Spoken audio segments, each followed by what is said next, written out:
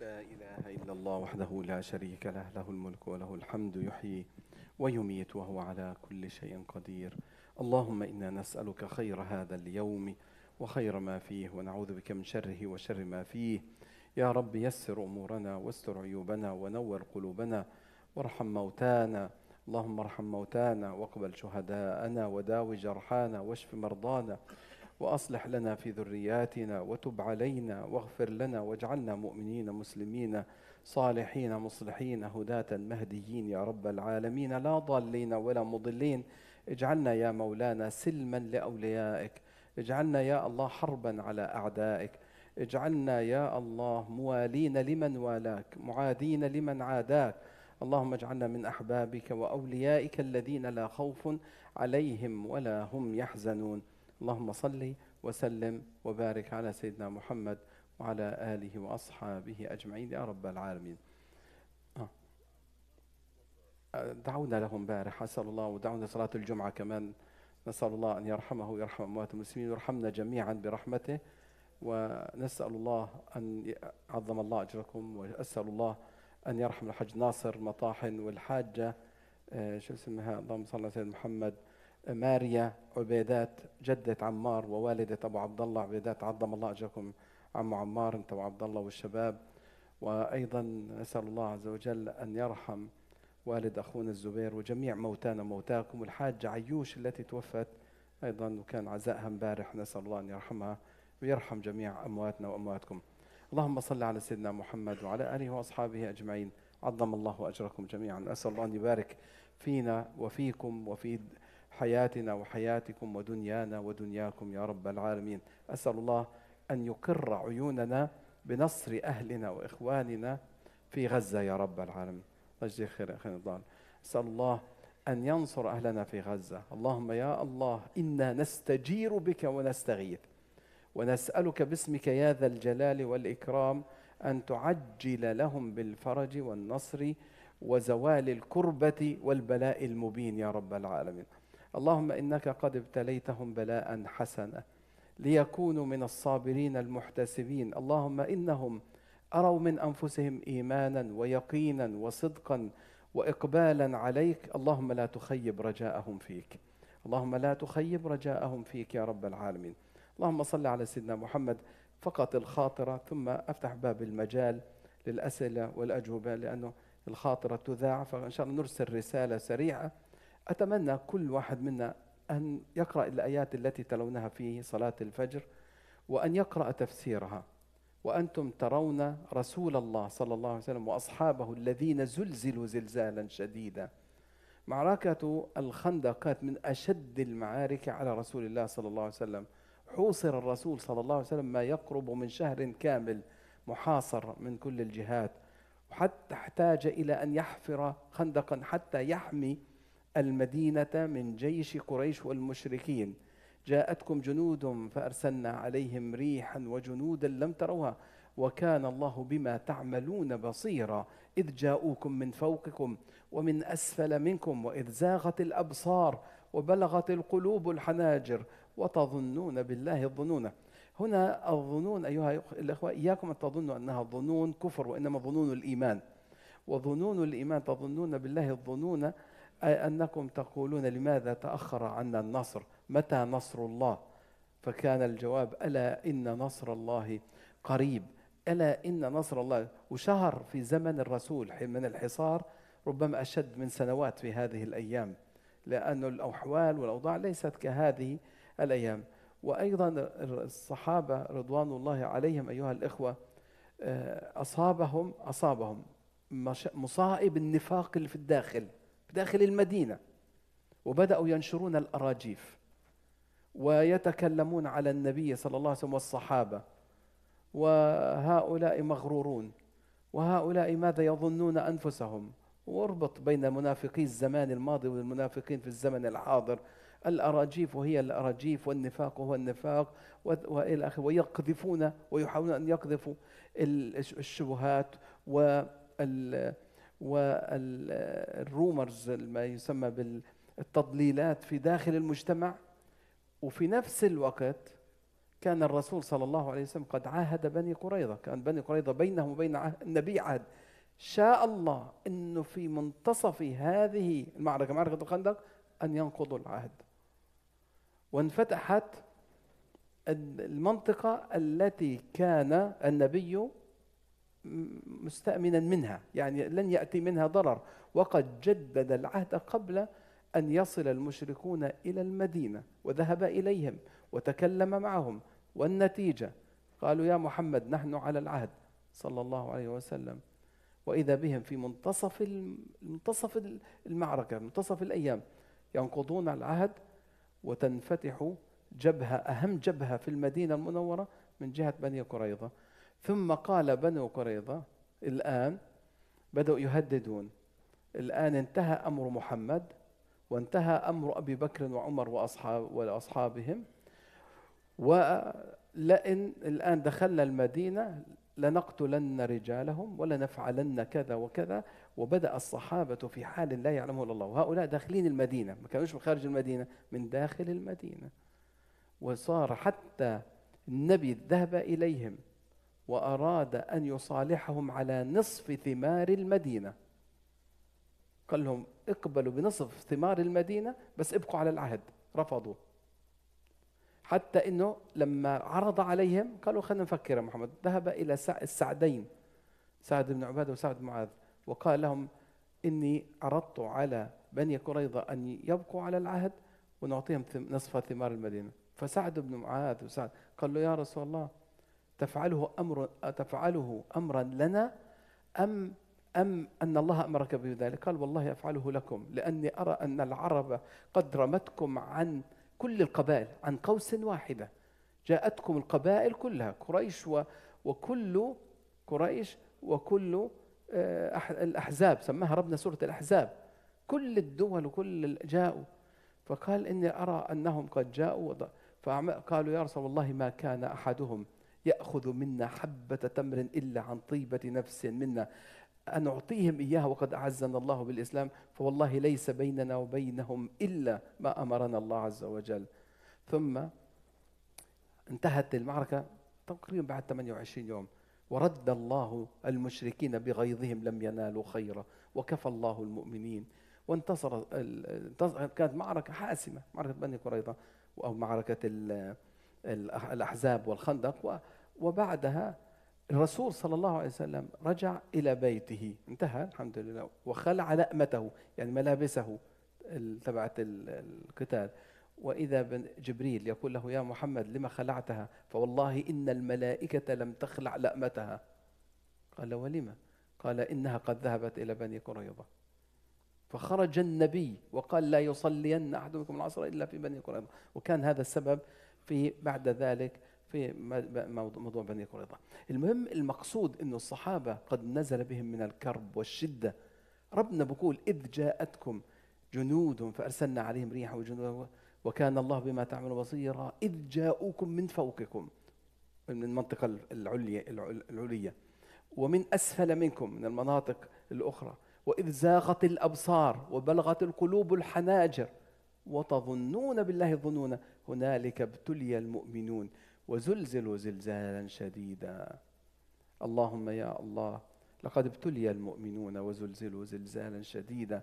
اللهم أنزل عليهم السكينة، اللهم أنزل عليهم الثبات والإيمان والنصر والتمكين يا الله، فإنه لا رب لهم سواك ولا معين لهم غيرك ولا رجاء لهم إلا بك ولا حسن ظن إلا بك ولا ثقة إلا بك. اللهم صل على سيدنا محمد وعلى آله وأصحابه أجمعين. أسأل الله أن يتقبل منا ومنكم أجمعين. الآن أعتقد أنه يعني البث ينتهي والله أعلم، فإذا في سؤال أو ملاحظة تفضل يا أخي. الله يكرمك.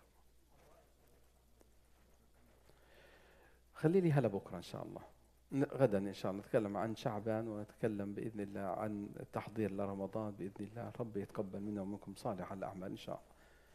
الحمد لله. إذا في سؤال آخر أو ملاحظة إن شاء الله غدا نتكلم بإذن الله عن تحضير أنفسنا لرمضان الذي هو شهر العمل والحركة والنصر والدعاء والإقبال على الله والأمل إن شاء الله.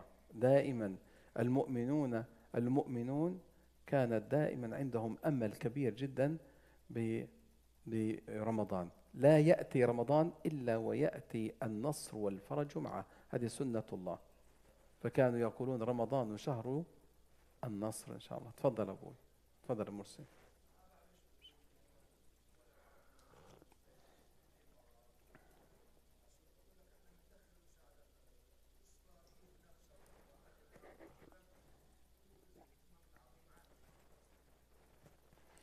شوف يا سيدي، أول شغلة، أول شغلة بدي نصيحة لكم، نصيحة.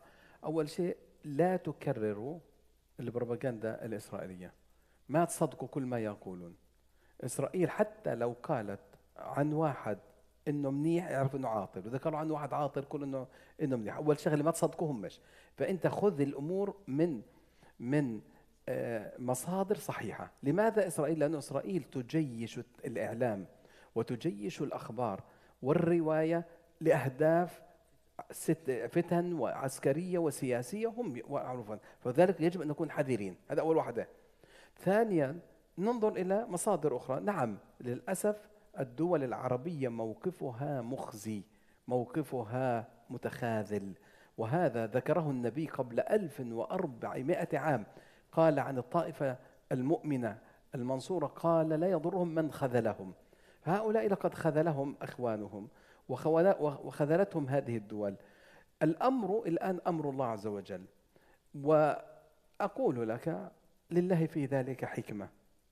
قال الله عز وجل، اسمع هذه الآية، قال سبحانه وتعالى: ولو علم الله فيهم خيرا لأسمعهم ولو أسمعهم لتولوا وهم معرضون. لو فيهم خير، كما قال الله عز وجل: ولو أرادوا الخروج لأعدوا له عدة ولكن كره الله انبعاثهم فثبطهم وقيل اقعدوا مع القاعدين. فإن قعودهم عن هذا الشرف وعدم دعمهم لأهل غزة إنه كره من الله لهم، وإن الله كره أن يقفوا موقفا يتشرفون به. إن الله كره أن يقفوا موقفا يسجل لهم عنده ثم عند الناس. ولذلك كره الله انبعاثهم، أي خروجهم ودعمهم وحركتهم الصالحة. ولو أرادوا الخروج لأعدوا له عدة ولكن كره الله. إذن من الذي خذلهم؟ لما خذلوا إخوانهم خذلهم الله، ولما لم يقوموا بواجبهم أضلهم الله، فلم يحوزوا لا شرف الدنيا ولا شرف الآخرة. انظر إلى أفريقيا، إلى جنوب أفريقيا، دولة جنوب أفريقيا، انظر كيف أعزها الله. انظر إلى المكانة التي أخذتها من الاحترام والتقدير، وانظر إلى الخزي والعار، إلى كل متخاذل جبار. فلا تأس على القوم الظالمين. إذا رأيت إنسانا خاذلا الصالحين اعرف أنه مخذول، لأنه من نصر نصر ومن خذل خذل. فأنا مطمئن يا أخي. أصلا هؤلاء ليسوا من أهل الشرف حتى إنهم يدخلوا المعونة، فاجعلهم يدعمون من يشاءون واجعلهم يخذلون من يخذلون، والأمر لله. وستنكشف الأمور، وبعد هذه المرحلة سيبدأ الحساب الإلهي معهم بعد أن تنتهي هذه. الآن لسه القضية تغلي، الآن القدر تغلي، وبعد أن تنتهي المرحلة غلي القدور تبدأ الأقدار بأحوالها. فتخافش. اللهم يا رب أقر عيوننا بما سنراه من نتائج. النتائج من يراها بغير أعينهم. فالآن في شيء أمر الله، سيبدأ الحساب الإلهي لهم بعد ذلك، لأن الله عز وجل الآن في الابتلاء، حاطط المؤمنين في الابتلاء. بعد هذا الابتلاء سيبدأ الحساب. هكذا سنن الله. أنا أتكلم عن سنن الله. تفضل أبو حسام. عليكم السلام. آمين آمين.